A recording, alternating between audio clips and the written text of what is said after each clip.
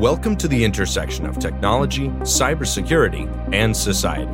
Welcome to ITSP Magazine. You're listening to a new episode of Stories from Space podcast, where your host, Matthew Williams, examines the history of human spaceflight, the breakthroughs that revolutionized our understanding of the universe and our place in it, and the brave individuals who work tirelessly to advance the frontiers of our understanding.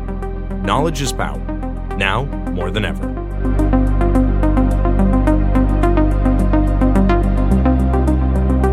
The authors acknowledge that this podcast was recorded on the traditional, unceded lands of the Lekwungen peoples. Good day, and welcome back to Stories from Space. I'm your host, Matt Williams. Today, in honor of the fact that tomorrow is Christmas, I've decided to talk about Sir Isaac Newton, who just happened to be born on Christmas Day, at least when one considers the Julian calendar, which was still in use when he was born. Today, in accordance with the Gregorian calendar, we recognize his birthday as being on January 4th, but of course his reputation goes far, far beyond the circumstances of his birth. Sir Isaac Newton is considered one of the most influential scientists in history, and was without a doubt the most influential scientist in the 17th century. His discoveries, made in the fields of astronomy, physics, mechanics, optics, and the natural sciences, established traditions that would remain in use for the next 200 years. In fact, the term classical mechanics, which is often used to describe conventions used prior to the 20th century, are often described as Newtonian mechanics because of the level of influence he had at the time. Newton published several books, tracts, and treatises throughout his life. It was his magnum opus, Mechanical Principles of Natural Philosophy, published in 1687, that has had the most enduring legacy. As usual, if you want to understand a historical figure, you need to look to their origins and their early life first. With that in mind, Sir Isaac Newton was born on January 4th, 1643, by the Gregorian calendar. As noted, it was December 25th, 1642, by the Julian calendar, in Woolsthorpe by Colsterworth in Lincolnshire, England. He was born into a prosperous farming family, but from an early age he wanted to be an academic, and engineering and mathematics and astronomy were things he expressed interest in from an early age. He also demonstrated an aptitude for learning and inventing that lasted his whole life. These same characteristics allowed him to retire a very wealthy man. From the age of 12 to 21, he studied at the King's School in Grantham, where he learned Latin and was a top-ranked student. Among his exploits, he was recognized for building sundials and models of windmills that impressed his teachers and fellow students. In 1661, he was admitted to Trinity College, Cambridge, and he spent the first 3 years studying classical Aristotelian theory. This was standard for the time. However, the conventions laid down by Aristotle in terms of mechanics, physics, philosophy, astronomy, and biology were coming to be challenged. Newton picked up on this as he read works by René Descartes, Galileo, Kepler, and many other famous scientists that emerged during the scientific revolution. In 1664, he received a scholarship to pursue his Master's of Arts degree, which would have taken him 4 years. However, the completion of his studies had to wait a year as the Great Plague shut down the university. Nevertheless, while studying at home, Newton developed the seeds of his greatest ideas in the fields of calculus, optics, and gravitation. In 1667, he returned to Cambridge, where he was elected as a fellow, and by 1669, he'd earned his M.A. and published his first treatise on calculus. Titled Method of Fluxions, the publication of this volume earned him notoriety and allowed him to become the Lucasian Chair of Mathematics at Cambridge, and by 1672, he was elected a Fellow of the Royal Society. And while Newton's theories on universal gravitation and physics are what he's most renowned for, his earliest contributions were actually in optics. In 1666, he observed that light entered a prism as a circular ray, but exited it in the form of an oblong. This demonstrated that prisms refract different colors of light at different angles.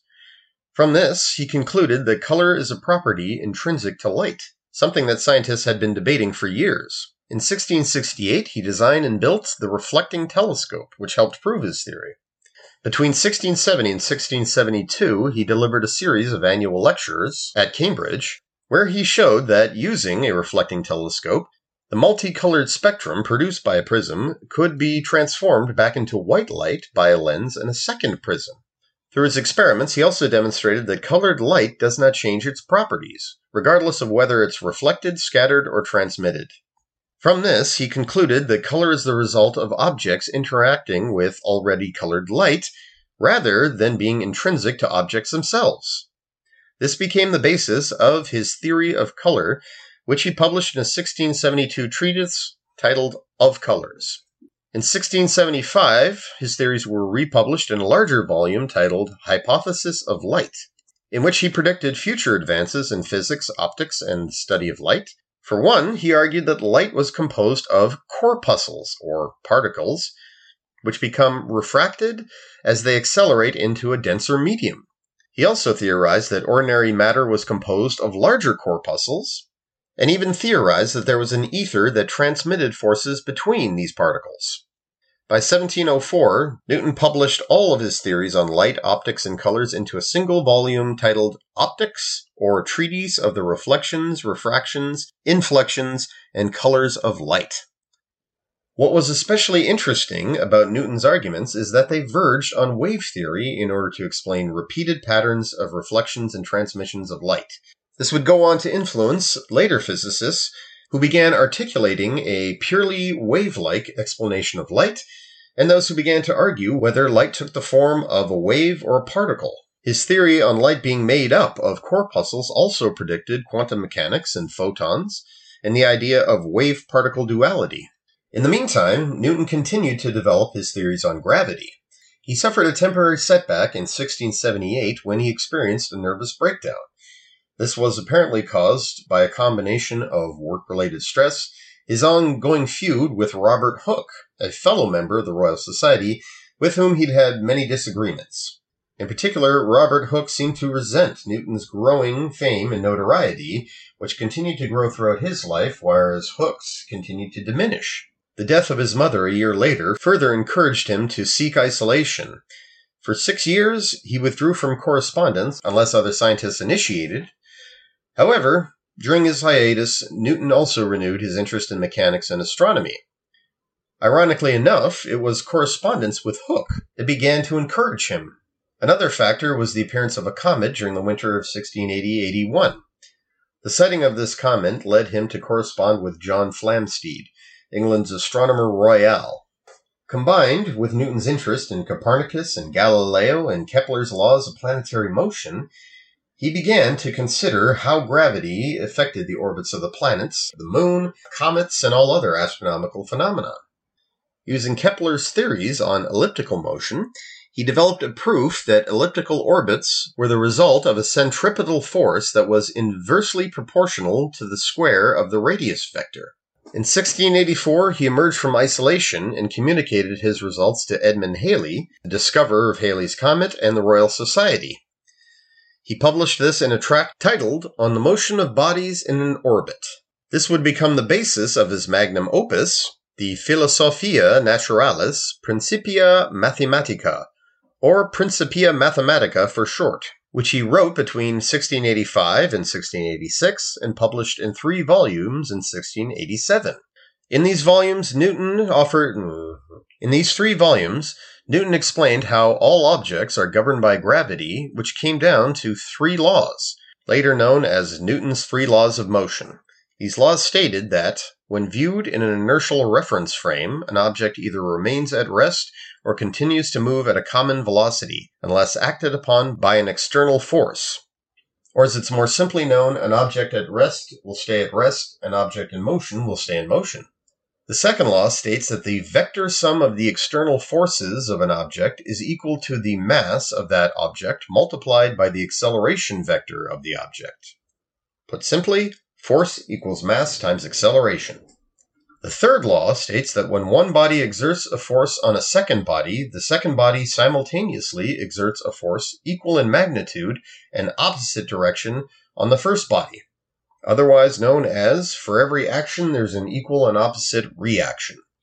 These laws effectively described the relationship between objects, the forces acting upon them, and the resulting motion. They were revolutionary in that they allowed Newton and other astronomers to calculate the mass and orbit of each planet. It also described how the gravitational pull of the sun and the moon created the Earth's tides, which had been the subject of debate during Galileo's time. It also described how the Earth was not a perfect sphere, but rather a flattened sphere, and Newton was able to calculate the flattening of the Earth at the poles and its bulge at the equator.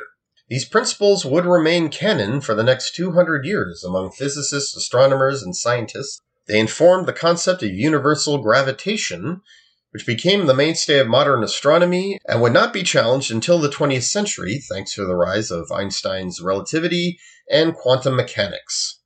But in addition to astronomy, optics, mechanics, and physics, Newton had several other interests which he happened to publish tracts on. For one, he was rather interested in alchemy.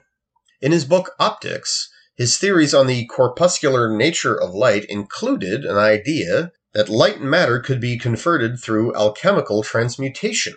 His friendship and talks with Henry Moore, another Cambridge scientist who was also a Platonist and Theosophist, encouraged Newton's interest in alchemy. Based on the Hermetic ideas of attraction and repulsion between particles, he replaced his theory about an ether existing between particles with the presence of occult forces found in nature. All this reflected Newton's interest in both the alchemical and the scientific method, for which there really was no distinction in his time. During the 1690s, he wrote several tracts about literal and symbolic interpretations of the Bible, which remained unpublished until after his death. And in 1696, Newton moved to London and became the warden of the Royal Mint. He would remain in this post for 30 years, eventually becoming the master of the mint, and played a major role in England's currency reform. By 1703, he became the president of the Royal Society and an associate of the French Académie des Sciences, or Academy of Sciences. In 1705, Queen Anne visited Trinity College, Cambridge, and knighted Newton, making him the second scientist to be knighted after Sir Francis Bacon. Sadly, it was quite possibly Newton's experiments with alchemy that led to his death. In 1693, he suffered another major breakdown. In his final years, he was forced to move in with his niece and her husband in Cranberry Park, near Winchester. When he reached the age of 80, his physical and mental health began declining significantly, causing him to become more erratic and suffering from digestive problems, which forced him to live on a strict diet until his death. In 1727, March the 2nd, or March 31st on the Gregorian calendar, Newton collapsed from stomach pains, lost consciousness, and then died in his sleep. Hair samples that were later taken from him showed high levels of mercury, leading many to speculate that his death was caused by mercury poisoning.